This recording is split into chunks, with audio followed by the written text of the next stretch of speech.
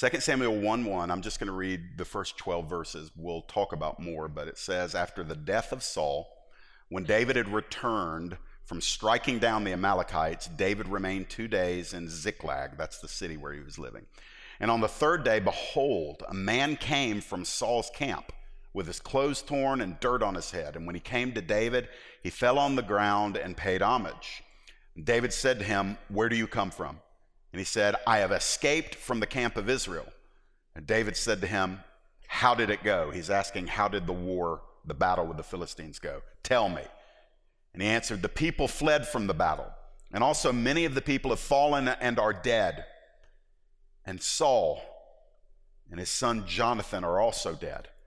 Then David said to the young man who told him, how do you know that Saul and his son Jonathan are dead? And the young man who told him said, by chance I happened to be on Mount Gilboa, and there was Saul leaning on a spear, and behold, the chariots and the horsemen were close upon him. And when he looked behind him, he saw me and called to me, and I answered, here I am. And he said, who are you? I answered him, I'm an Amalekite.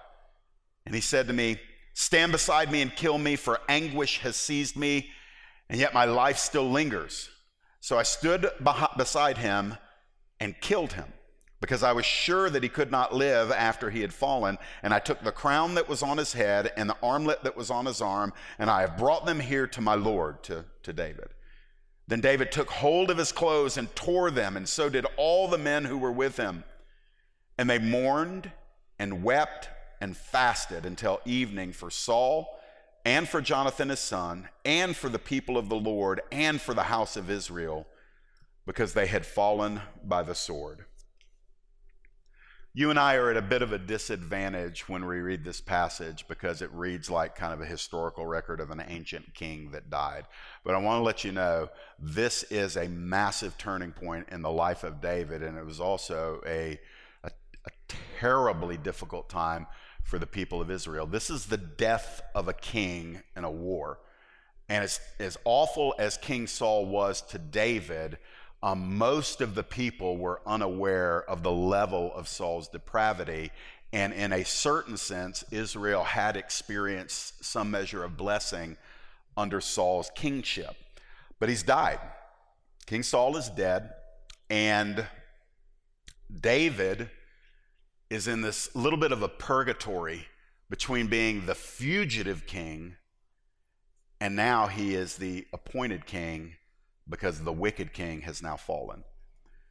Let me frame up this context. I want y'all to stay with me here, because I know this tends to start in slow gear, but this speaks to who we are as a people. And guys, I really want to go after your heart. You may be 20 years old in the room or younger. You might be 80 years old in the room or older. And I will tell you this, I think probably baby boomers and older have a better grip on biblical masculinity than my generation, Gen X and younger.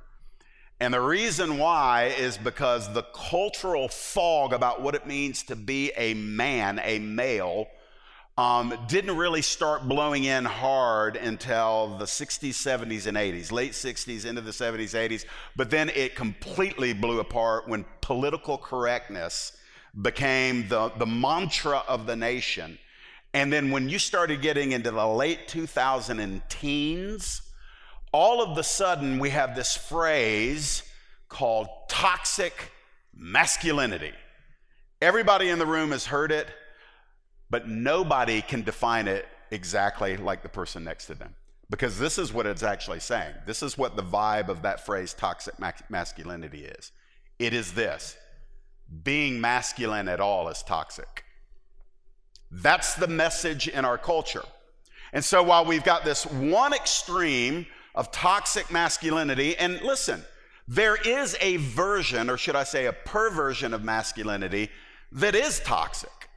The idea that men ought to be misogynist, sexually fulfilling their appetites, that women are there for their gratification, or the suppression of women or the relegation of women to a lesser than status.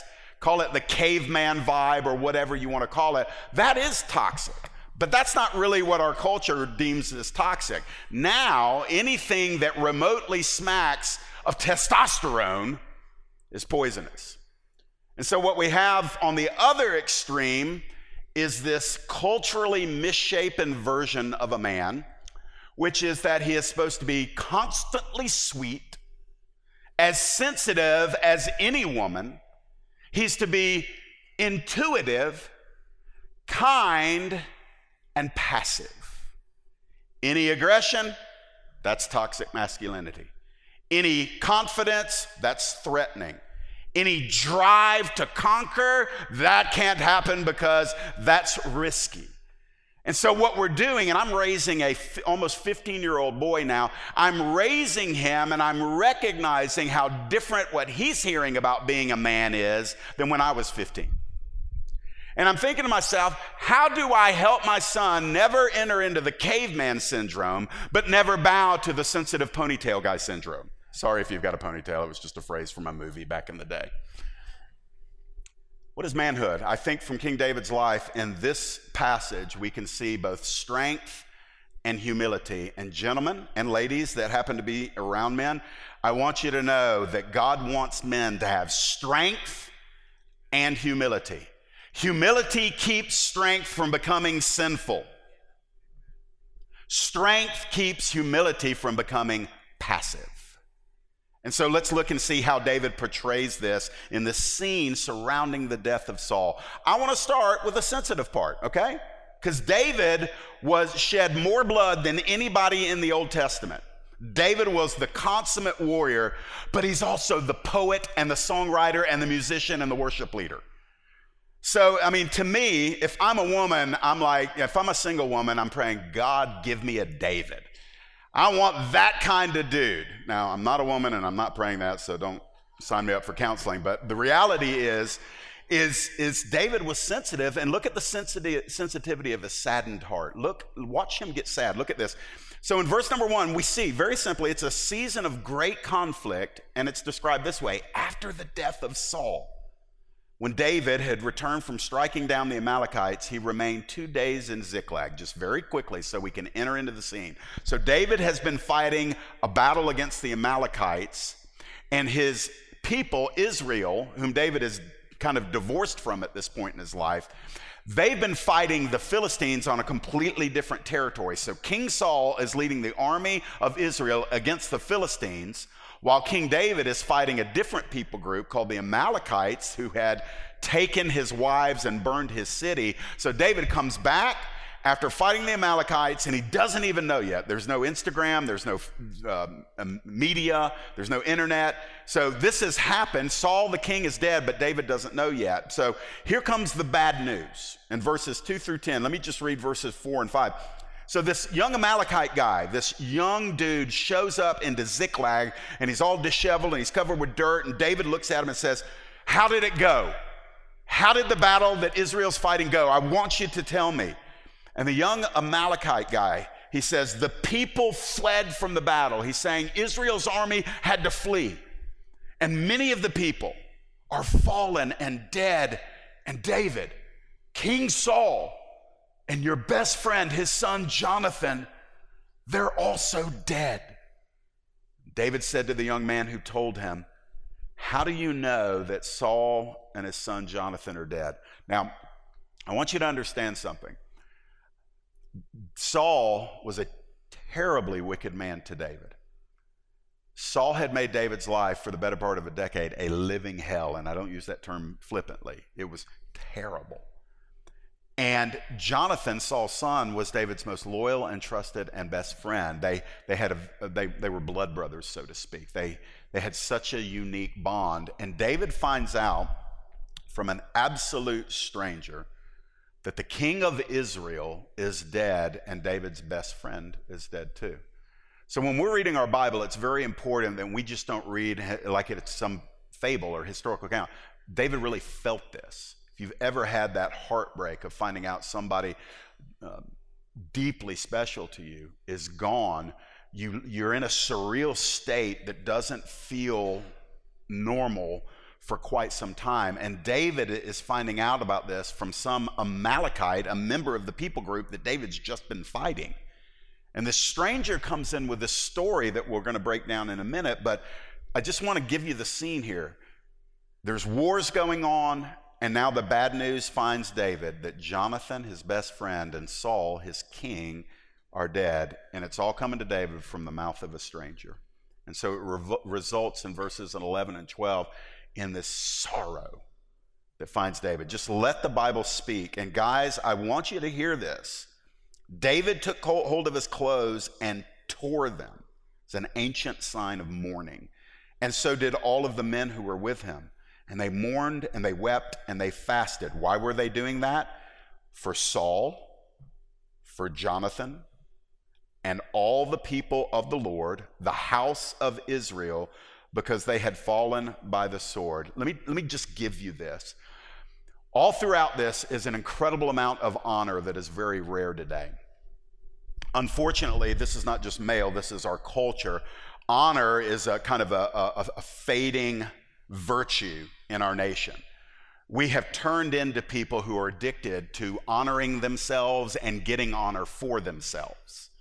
And so what we're seeing in our nation is that people are numb when calamity strikes the nation. And the default thinking for so much of the United States of America is, I'm not real interested in it if it doesn't personally affect me. And for King David, I want you to notice why he was mourning. It's the first thing it says he was mourning, and he ripped his clothes. And we find out that they wept and they fasted all day. He's doing this, yes, for Jonathan, his friend, but the first person listed is not Jonathan, his friend. It's Saul, the king that had been trying to kill him. David was so able to come out of his personal scenario, because Saul was a torment to David, but Saul was also God's man to be the king of Israel. And David had lived for a decade saying, I will never put my hand against this guy who is trying to kill me. And he honored King Saul for all of David's days, all that Saul was alive. David honored King Saul constantly. And so when the news came that King Saul was dead, David didn't stand up and rejoice. Wouldn't it have been tempting to say, hallelujah? Finally, the wicked man is out of the way, and now I can take the throne that I've been waiting on. Now is my season. Now is my time. You don't find any of that. David actually entered into the normal practice of mourning and weeping. And what's so amazing to me is it almost sounds like a footnote. The Bible says that David did it first, and he's working with hundreds of marauding, bloodthirsty soldiers. But notice that though these men were equipped and capable at war and bloodshed, they had adopted something that they had seen in David, their leader. What was it? It says they also tore their garments and wept all night long. See, they cared about their nation. They cared about their country. They cared about themselves, not just as individuals and families, but they cared about the bigger picture. And I don't want to go on a political thing here. That is so not my purpose. But I do want to say this, brothers. If we are so wrapped up in what everything going on around us means to us and only us, then I dare say we're not men at all. I dare say we're boys in grown-up bodies. Because part of manhood is a humility that says, it's not about me. It's not about my name. It's not about my reputation. It's not about my opportunity. It's not about my kudos. It's not about everything revolving around me. Because listen, we're a speck of dust. We're beloved by the Lord, but we're a speck of dust. And if what we're looking at around us must constantly orbit around us in our mind, then I would say that we need some of what David had. And David had honor, and he had sensitivity, and he wasn't afraid to weep over something that was weep-worthy. I would love to say that we don't have to choose between being strong and having the heart of the Lord and recognizing there's actually some things that are worthy of our tears. There's some things that need to reconnect with our heart that's been tenderized by the Lord. Jesus wept. Jesus did not bridle his emotions. We picture Jesus sometimes as walking around, he's just flatlined all the time. But if we carefully study the Bible, you're going to find out that he wept. You're going to find out that he sang. You're going to find out that he got angry. And yet there is this stoicism that has kind of found the American male. And guys, I just want to say this. The goal is not to live unmoved. The goal is to live moved for the right things. And so go a little bit further beyond David's sadness, and this is where maybe the guys will be able to kind of grunt a little bit here. So let's give a sanctified grunt if we're going to grunt. So look at the intensity of David's loyal heart. Now remember, David has been hunted by Saul for 10 years, but he's just gotten word from this young guy that Saul is dead, and David had heard from the young guy that the young guy said, yeah, I'm actually the one that killed Saul. Now, very quickly here, you can go back to chapter 31 of 1 Samuel, and you can read what happened. This young Amalekite lied, saying that he killed King Saul, and the way he framed it up was, Saul was mortally wounded in battle. He happened to ask me to put him out of his misery, and I stepped up and did so in a merciful act, and David, I am the one who is bringing to you the crown that we all know belongs to you, and the kingly ornaments that belong to you. So the young guy's trying to schmooze David a little bit, but he has completely undermined all hope for his life. So let's look at it. David shows that he's free from bitterness. Look at this in verse 17. David lamented with his lamentation. That's like saying David wept with weeping. It's just an intensity of weeping. He did it over Saul and Jonathan, his son, and I went to the wrong place. Y'all already knew that. Let me go back up. Go back up into verse 13. David said to the young man who told him, where do you come from? And he answered, I'm the son of a sojourner and Amalekite. First of all, David has grieved after this young man says, I killed Saul. David gets through his grieving, and it's almost like in the midst of his grieving, David starts getting his bearings. He says, wait a minute, bring that young guy back over here. Did he actually tell me he's the one that killed Saul? David's been grieving and weeping for most of the day, and he starts getting his thoughts together, and he says, bring that guy back over here. And so the guy tells him, I'm the son of a sojourner, I'm an Amalekite. I love the fact that though David could weep, David also could come out of his weeping, did not entitle himself to stay perpetually morose, perpetually in a puddle of tears. And David recognized, yes, there's a time for weeping, but I also have to act in the capacity that God has assigned me in my life. So this is what I love, guys, and forgive me if this sounds like a little bit of a tedious kind of counseling, but gentlemen, yes, there are moments we need to be sensitive, but we actually cannot just fall apart.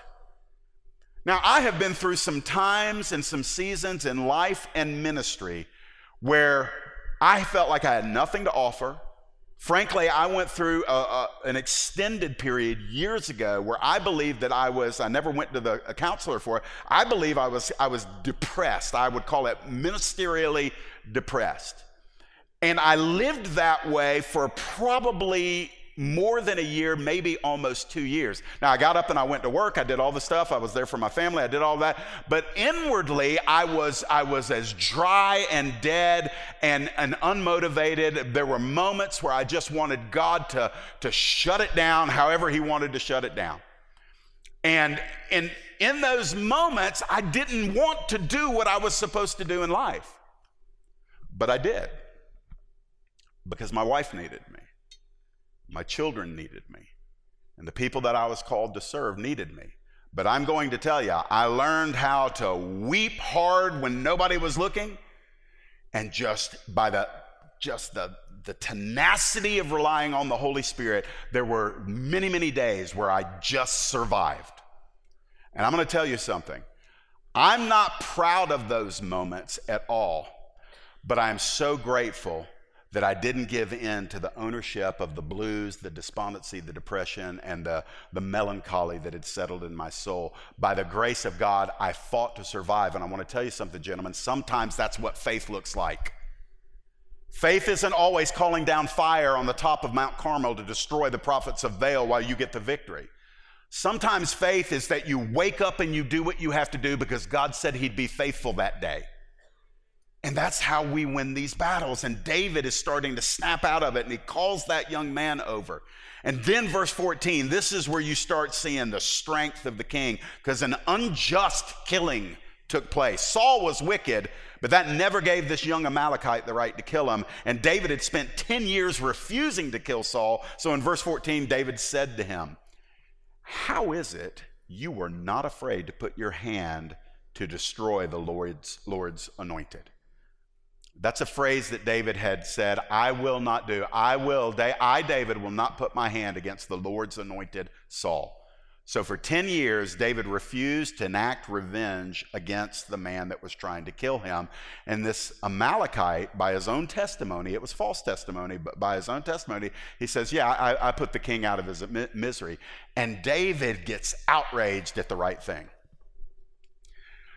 Toxic masculinity wants to neuter the American male. Forgive me if that's offensive to you, but that's what toxic masculinity, the doctrine of toxic masculinity, would love to make eunuchs out of all men, to take away everything that fuels what could be healthy manhood. And it demands that we be passive.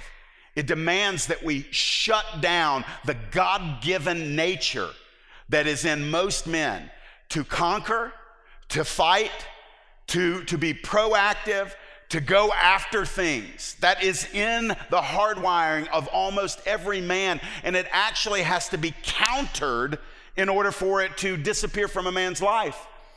And typically, most men don't get it yanked away from them in a moment. What happens is men get worn down and eroded over time. It's death by paper cut. And it just whittles them away. It's like sandpaper on the soul of a man. It just gets it to where it's finally smooth and even and rounded, no edge. And that's not God's design for a man. It's not God's design for a man to live angrily and in hostility, but we have to learn, brothers, how to get outraged at the right things. We get mad over stupid stuff, guys. And we fail to express righteous anger at things that bring anger to the heart of God. And so we squander our anger in self-serving things. Man, confession time. Listen, I'm filled with the Spirit. I pray in tongues all the time. I prophesy. I'm in the Word. But I feel like a lost, darkened pagan when somebody cuts me off in traffic. I mean, it's like inwardly, it's like 9 times out of 10. Outwardly, it's like 4 times out of 10. And I was with Amy the other day, and some lady crossed a solid line to come into my lane and then slammed on her brakes. Now, I don't curse anymore, but I do have a horn on my car. I didn't know that horn would go solid for 60 seconds if you just refused to. I was so mad. And then I sat there, and my wife's just awesome. She's just awesome. She's just sitting there going. I'm not looking at her, but I sense it. You know how you can sense it, brothers? I just sense it. She never says a word, and I'm just sitting there, and like 20 minutes later, we're in the restaurant, and I'm still thinking, how did that lady do that, man? I'm thinking, I get mad over stuff that violates my little special little thing. And then I fail to get mad over things that we ought to be outraged about. Now, that's my confession, and I won't put that on you, but I will say this. Not all anger is sinful. The Bible actually commands us to be angry. Be angry, but don't sin. And so there are things that we must be angry about. And so David's getting angry because something unjust has happened. And so David does something that'll make all of us 21st century Western, nice, neat, polite, turn the other cheek Christians really uncomfortable in verses 15 and 16. So it's my privilege to share this with you. Verse 15. Then David called one of the young men, that's one of his soldiers, and said 3 words, "Go execute him." Go execute him. Go kill this young Amalekite guy. And the Bible says the servant struck him down so that he died. And David says to him, apparently as the guy's dying, "Your blood be on your head, for your own mouth has testified against you, saying, I have killed the Lord's anointed." We don't like that because it's not super sensitive ponytail guy. Is that toxic masculinity? Or is that just, at least in the context of, ancient, Bronze Age era. That's just justice. It's just justice. And remember, don't forget, David's the man after God's own heart. And so we can't just write it off to David being some unbelieving pagan who just did something horrible here. There's no rebuke from the Lord in it. And this young man had testified formally before King David, who would now be king, testified before him, I killed Saul. And David knew that that was a crime, especially because he's an Amalekite. He's an enemy combatant who just killed the highest ranking, highest appointed figurehead in all of Israel. And David says, you shed blood, your blood will be shed. Now, obviously, for clarity, I'm not encouraging that any of us engage in physical violence or taking law into our own hands. But the principle is there, the principle of justice and holy outrage, and the fact that David didn't wait 5 years shuffling his feet wondering what ought to be done. Let me just say this too. I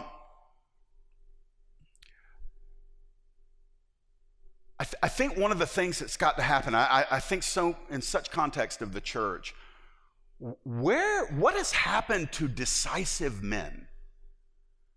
What has happened to the God-given instinct in some men, maybe not in all men, but there's got to be more than what we're seeing, that can size up a situation and be pre-filled with the Holy Spirit so they don't got to scramble to figure out what's going on in the moment. But they came into a situation walking in the Spirit. They are discerning it in the Spirit in the situation and can make a decision in the Spirit about what needs to happen. Where are those churchmen gone?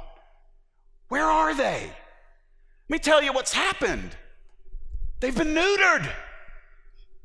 They've been emasculated. They've been scolded to the point where they now feel like little boys. Their wives scold them sometimes. Yeah, I'll meddle a little bit. The people in the culture scold them. Strong and decisive men have been told that's wrong.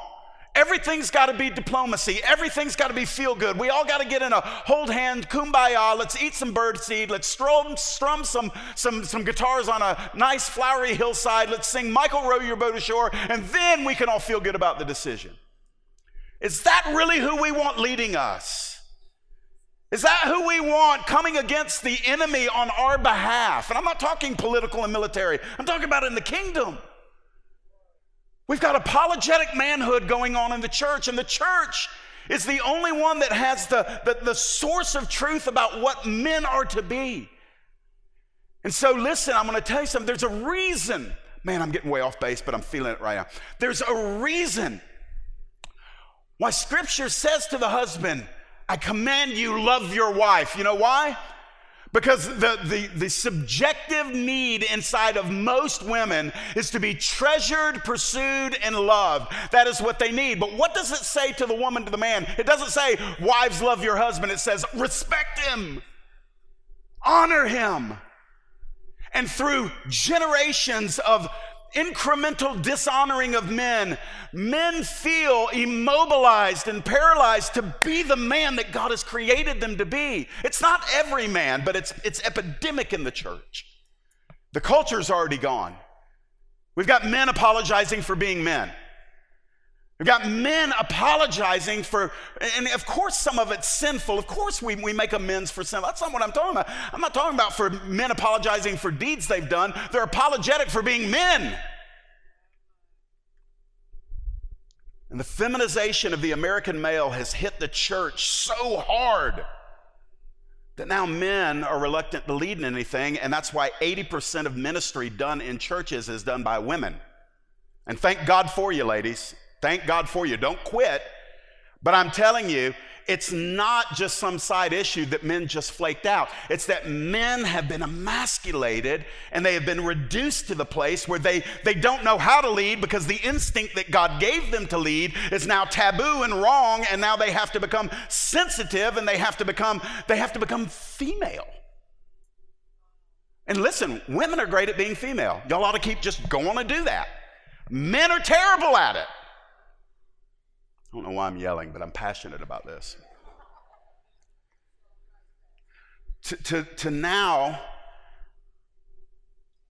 the decisiveness that David operates with, we would read this in modern day and we'd be like, I think he should have called a committee. I think maybe they could have provided a potluck. They could have talked about it. See how the Amalekite was feeling when he killed Saul. Let's just talk to him. And how can we take a minute? Guys, can we discuss how we feel about that? David looked at it and he knew instinctually that this man had committed a capital crime. And David, in that era, was judge, jury, and he called somebody else to be the executioner. And the trial took about 5 minutes. The only evidence entered into was this man confessed to killing Saul by his own mouth. He's going to die. That's called intensity. Guys, before moving on, put it back in your prayer life for God to give you back your intensity. Don't fake it. You're not Rambo. You're not the Terminator. You're not John Cena or whoever the latest and greatest tough guy is. But you are you. And I'm trying to be polite, and I don't want to be crude. If the women weren't in the room, I'd be saying some of these things a very different way because it would be a man talking to men. But we got women and children in here. But guys, we have to get reacquainted with our spine. Ladies, if you have a man in your life, a husband, a son, a father, a brother, your job is not to nag him down to where he has no idea who he is anymore. It's not a spiritual gift. It's actually a weapon of the enemy. And when he is corrected, scolded, when he is, and I'm not saying he can never be corrected. What I'm saying is the pattern that can appear is that everything he's done is critiqued, it is criticized, it is scolded. I'm going to be bold here. You're actually helping Satan destroy the heart of your man. Amy has told me this for years, and occasionally I wouldn't call it she gets up in my face. She really doesn't do that. She doesn't have to because of the way she has interacted with me, she has my ear. But over 20 plus years of being married, she also knows moments when I'm going to hear her, moments when I won't, and she is so skilled at getting the right word to me when I'm in the right position to hear it. And there's times where she's corrected me, but let me tell you what she told me years ago. She said, Jeff, most of the stuff that would bother me about you, all I do is I talk to God about it. And in her case, this is what she said. She said, because I know you'll listen to him even if you won't listen to me. And guys, let me tell you something. You carry a part in this. If you'll listen to your Lord, and your wife knows that you will, she probably will talk more to God about you than talking to you about you. She'll pour out her complaint to the Lord. The Lord will speak to you about it. And guys, so I'm not just saying, women, you have no right to speak into the lives of your men. But what I am saying is this. I have yet to meet a man who said, I was nagged into Christ-likeness. It was glorious. I'm just saying, for all practical purposes, it just doesn't work, so you might as well try something else. I mean, honestly, it's not that it's just demeaning and dishonoring and wrong. It is functionally proven. It just doesn't work. So pick a new tactic, and I will pick a new set of verses to go to right now. So we didn't read verses 17 through 27, but let's go through it, because watch what David does. He just executed the bad guy after crying and weeping. Now look at what he does. This is incredible. This is the humility factor. And I call this the depth of David's surrendered heart. Let me take a drink real quick, pardon me. So David proves after all these years of being hunted by Saul that he's free from bitterness. Verse 17, 18, it says, David lamented with his lamentation over Saul and Jonathan his son, and he said it should be taught to the people of Judah. What is he talking about? David wrote a song, and he called the entire nation to sing it. We'll go over a couple of the lyrics of the song. So David, it's just amazing to me. It's not a man crush that I have on David, but it's like right there. It's just, I'm like, how, I want to be like this guy. What am I talking about? So he's weeping, he's tearing his garments, he's lamenting because disaster has found his people. And although it's personally going to open a door for David, David's like, it's not about me, man. This is big stuff going on. And then he finds the dude that committed the murder of Saul, and he's, kill this guy, we're going to take care of it. So it's like one moment he's crying and weeping, and the next moment he's like, ah. And then on this moment he's like, I got to write a song. Who does that? I got a song in me right now. So he's in touch. He's feeling something. He's like, I got to communicate something. I like this because, and women, y'all can say amen to this. You're not going to hurt our feelings. We know it's pretty much true for most of us. Men aren't exactly awesome communicators of how we feel. Like when you say to him, oh, what are you thinking about? What's going on in there? He's like, I got nothing. I was thinking about my shoes smelt this morning, and I wonder what the score of the football game is. I mean, that's men at their, that's a little, sarcastic and stereotypical. But we don't flow in communication.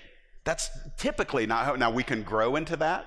Ooh, that almost works. You may not flow in it, but you can grow in it. Somebody tweet that. Just give me credit. May not flow in communication, but you can grow in it. David flowed. David's just like, oh, just killed a guy, cried all morning.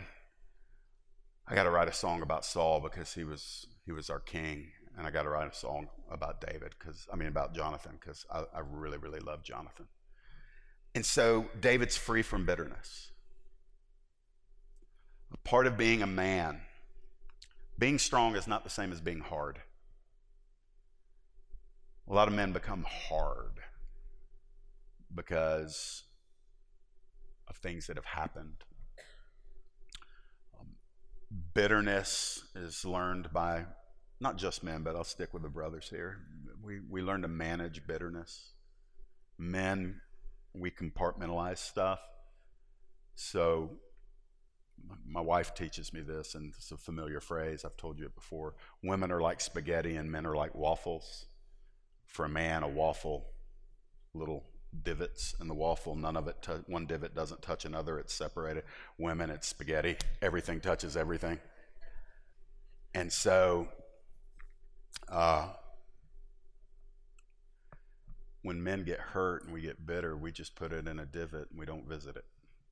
We just put that there, we're not gonna, but it's there.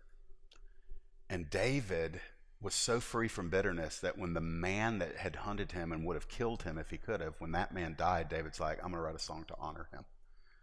So here's part of the song. I don't have time to read it all, but verses 19 through 25, I took a couple of verses. Here's part of the song. You daughters of Israel. So David's like, I'm writing this song. I want the whole nation to sing it. You daughters of Israel, weep over Saul, who clothed you luxuriously in scarlet, who put ornaments of gold on your apparel. How the mighty have fallen in the midst of the battle. David didn't write a slasher song that talked about how horrible Saul was. David knew that Saul was really, really bad to him. But David said, I'm not gonna remember him about his failures to me personally. I'm gonna be able to do what Paul would later say, love covers a multitude of sins. And he was able to see beyond the obvious faults of Saul. And when he was going to speak of Saul publicly, he blessed him. Try doing that with those that have wounded you.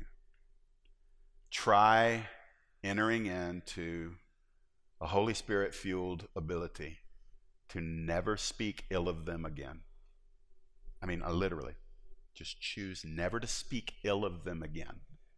And the Holy Spirit will say, I'll bless that. He never blesses us. The Holy Spirit never says amen when we slander somebody. Even if we're saying what we're saying is true, the Holy Spirit never says, I'm so glad you let that out of your mouth. That fuels my fire in you. It just doesn't operate that way. But when you come to a place where somebody across the table from you is baiting you to talk ill of the one that hurt you, and they're wanting to get into one of those stone throwing conversations, and they're empowering you just to let it out again, when you just say, hey, yeah, there was some personal pain there, but I'm going to tell you, here's what I believe God has done that's good through all of this. And you consciously start trying to speak as the Lord might speak to that thing. I'm going to tell you, your life, literally, your life starts getting changed because your heart starts getting changed. So David put it down and wrote a song and called Saul a great king who blessed the women in the land with clothing and ornaments of gold, and called him a mighty man who had fallen in battle. Didn't publicize the fact that Saul committed suicide, or that Saul hunted David unjustly, or that Saul was paranoid and demon possessed, which all of those things were true. He did what we do at a lot of funerals as pastors. We just try to find the good thing. And it's like, if we're going to talk about something about this deceased person, let's talk about something good. Let's find something good. It doesn't mean you're a liar or you're a counterfeit. It just means you're choosing to speak blessing instead of cursing. And so David retained also his willingness to love. He says, he puts in a line about Jonathan, who is his best friend. Because of this statement, a lot of people think David and Jonathan were engaged in some kind of homosexual love affair. That nothing could be further from the truth. There are a lot of people, and now in a lot of LGBTQ aggression, they want to say, see, David and Jonathan were gay, and David was the man after God's own heart. I don't have time to go into that, but I'll just tell you very simply, that's nonsense. David said this, I am distressed for you, my brother Jonathan. Very pleasant have you been to me. Your love to me was extraordinary, surpassing the love of women. Let me just tell you something very quickly. If David and Jonathan were homosexuals, the last thing David would have done in his day is put it in a song and tell everybody in Israel to sing it. And it's insulting to me as a man for a culture to tell me that I can't have such strong love for a brother of mine without it being sexually perverted. I don't receive that, and I don't have to be loveless to be masculine. I can look my brother in the eye and I can say, I actually love you. Now, most men, we do this. We take the I out because that's a little too intimate. We don't say, I love you. We say, love you. And by the way, when men do that and they hug, notice when two men hug, they always hit each other. It can't be a man hug unless you go in for the hug and go, boom, boom, pat him on the back a couple of times. And that keeps it from anybody questioning what kind of hug that was. I've never hugged a woman that way, going, hey, sister, boom, boom. We just do our thing, but I want to say this. I reserve the right as a man saved by grace who loves people to look another man in the eye and say, I love you. And I refuse to enter into that, I hope they don't think anything. I just refuse to do that. So David didn't lose his ability to love. He had had a terrible decade go on, and when it came to an end through the death of Saul, David not only was able to bless Saul, but by expressing his love for Jonathan, we see that David had not lost his love towards other people simply because he had been mistreated by one person. And so we get down to the very end, and I'll wrap it up. I appreciate y'all being patient. Here's the humility of David's strengthened heart, and this gets into chapter number 2. For the very first time, David is now in a situation, since he was anointed king by Samuel at age 16 or 17, for the very first time, David is now free from a kingly opposition coming from Saul. And what is the first thing David does? Because he just got his freedom. It's like getting paroled out of a prison. It's like winning the lottery. It's like David has all the freedom in the world. And the first thing that he does is he gets still in the presence of God. And he gets humble. Guys, I want you to hear me on this. Being a man may include, and it should, the concept of being free to lead, free to be masculine, free to be unapologetically male, but it is never freedom from the lordship of Jesus Christ over your life. And so the freest man and the most masculine man is going to be the man who understands humility and submission to Jesus Christ. So what does it look like? Verses 1 through 3. David inquired of the Lord. After this, David inquired of the Lord, shall I go up into any of the cities of Judah? And the Lord said to him, go up. And David said, to which city shall I go? And he said, go to Hebron. So David went up. Why is that important? Because David's in Ziklag, And David now knows that the only opposition to him being on the throne is now deceased. But David doesn't strut in there. He doesn't gather his 800 men and say, come on, we're going straight to the center of the kingdom. We're going to go into the palace.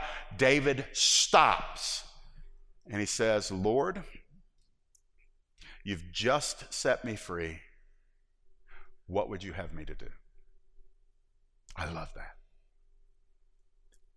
He says to God, I'm not going to presume that I know what to do. I'm not going to let my decisiveness turn into disrespect of you. Like, we can be decisive men, and I think we need to be, but we're not decisive independent of the wisdom of God. And so our decisiveness needs to be rooted in wisdom that comes from the Lord. And so David is seeking wisdom. And so David says, can I go to one of the cities of Judah?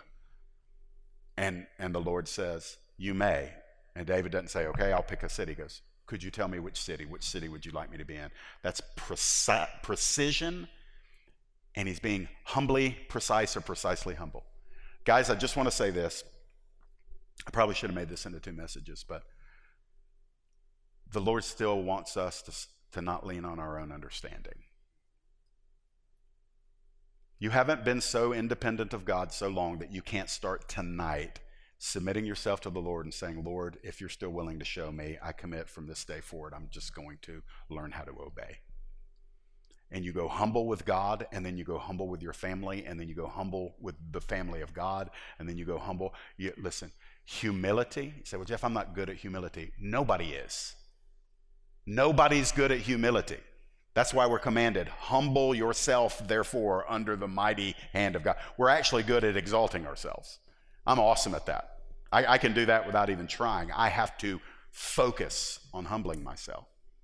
And when we do, we welcome the blessing of God on us. And so that's what David did. And so what happens? He receives a promotion from God. 10 years in the making. The men of Judah came, and there they anointed David king over the house of Judah. Stop right there, stop. Did you read that? The men of Judah came and anointed David king. 10 years, living in caves, living in the wilderness, at times ruining his own reputation, losing it over times of isolation in the cave of Adullam, where he wrote some of the most sad psalms, and being on the run and not being allowed to enter into his destiny. And that was the context of his entire life from probably age 17 or 18 up until his late 20s.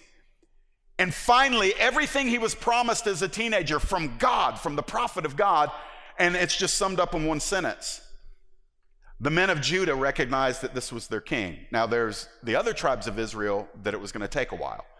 But for the first time in David's life, he's stepping further into his destiny. When did it happen? After 10 years of patiently enduring and obeying. And then after humbling himself, when God opened the door for David to move forward into his destiny.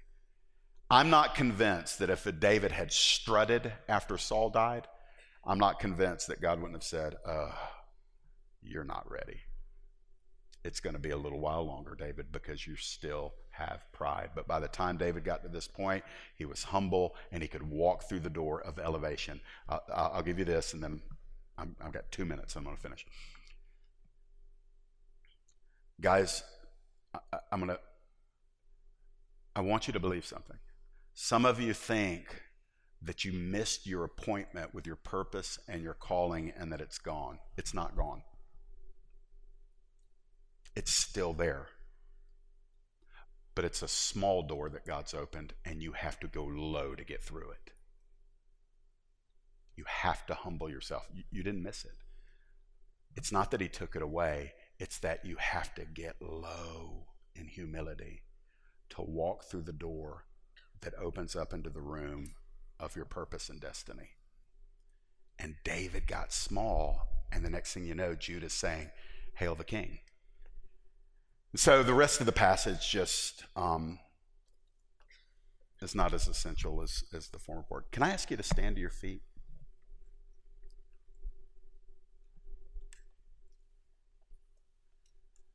I want us to be a house and a family that maintains a commitment to the biblical definitions of masculinity and femininity, because our culture is changing those definitions. And our children and grandchildren are very, very confused, and it's not getting better, it's getting worse. We're the only people group on the planet that have certifiable, ironclad, guaranteed truth about what defines a woman and what defines a man. And we have to make sure that we are pushing back on the cultural definitions while holding fast to the biblical definitions. The extreme of the caveman, ridiculous, heartless, abusive, fraudulent masculinity, that's not Bible. But nor is it biblical for any of us to expect a man to be more like a woman in order to be genuine. Ladies, I feel like this is marriage counseling. He's not supposed to be as sensitive as your girlfriends. He's never going to be as intuitive as you are. If you want him to know something, tell him. Just tell him. And guys, work a little harder at listening and anticipating, and surprise her every now and then by trying to be sensitive and proactively connecting with her before she has to tell you something. But there's no crystal balls in marriages, and especially with the men. The men, your man didn't come with a crystal ball where he can look into it and say, I know exactly what she's thinking. So, can I say this? Give him some grace. Appreciate the way God has made him. The things that you're not thrilled about in him, talk to the Lord every day about those things. But if you want to change your man, bless him. Bless him. 20 years of nagging didn't work. Try 2 months of blessing. I promise you. There'll be changes. So, Father, help us as men and women. Help us just to get small enough to go through the door that you've created for us to walk through. Help the church retain our backbone when it comes to the roles of men and women. Lord, I'm asking you, don't let my future grandkids fall victim because we failed to protect these definitions. I speak blessing in the name of Jesus over every household, every marriage, every future marriage. I speak the blessings of grace on our homes. And for the single, I speak contentment in your heart to wait on the Lord as he makes you Mr. or Mrs. Right, so he can bring you Mr. or Mrs. Right if that's what he wants. In Jesus' name.